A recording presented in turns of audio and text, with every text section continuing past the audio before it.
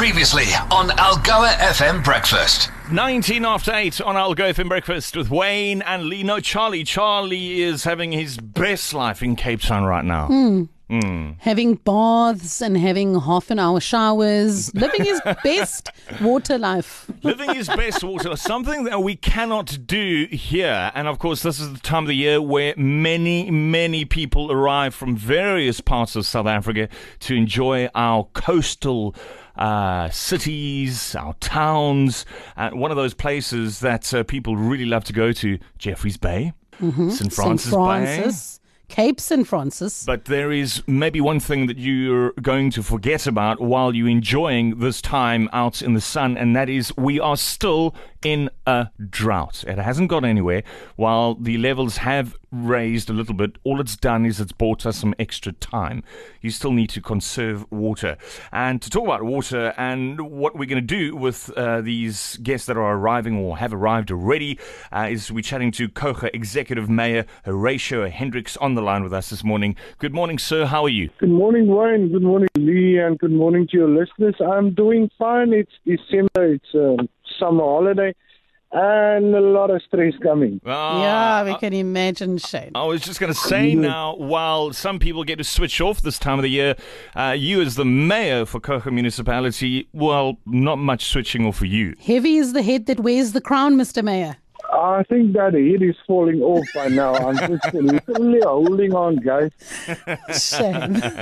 Listen, Mayor, what is the biggest concern for you now this time of the year with a lot of guests arriving in your parts of the world? Well, I think two concerns. Yeah, one is the tourist. We want the tourist, absolutely. It's for our local economic development. It helps our tourism grow. On the other side, we've been placed on water restrictions from the Department of Water and Sanitation. I think they're reduced by a further 70%, which is relevant to you guys as well, because you're also getting water from the Churchill and Portful system. Now, reducing by 70% is hectic. That means people have to reduce their consumption by over 50%. So for the last 2 years, we've been calling people to reduce their consumption and save water. They're even going to do it further. So here's the dilemma. With our population increasing probably by threefold, we have to reduce even further usage. Now, that is tough. And I think the targets that we are being set by the Department of Water and Sanitation is ridiculous.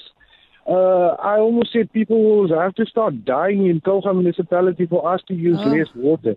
So it is that bad. Sure. Yeah. Mr. Mayor, I mean, so you mentioned economic activities largely focused on tourism, but there's also agriculture.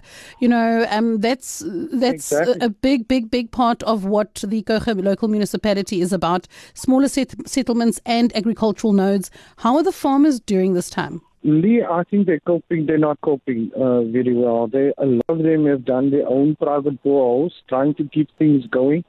The Kouga Dam is picked up over the last 2 weeks. I think it's around about 15% at this time, but the restrictions are still in place. So even though the dam is picking up, the amount that is released is the quota is very low. So a lot of farmers have gone to their own devices and the research for their own water to try and augment their supply. If things doesn't improve, obviously they won't have a season, they won't have a harvest. And that will lead to job losses in an area that's already impoverished. And food shortage for us. Come again, Lee? I'm saying, and food shortage for us, the consumers. Exactly, the whole food basket is at risk. I mean, our citrus farming is probably the second biggest in the country in terms of export. So the whole GDP is going to take a knock if these guys don't get to harvest.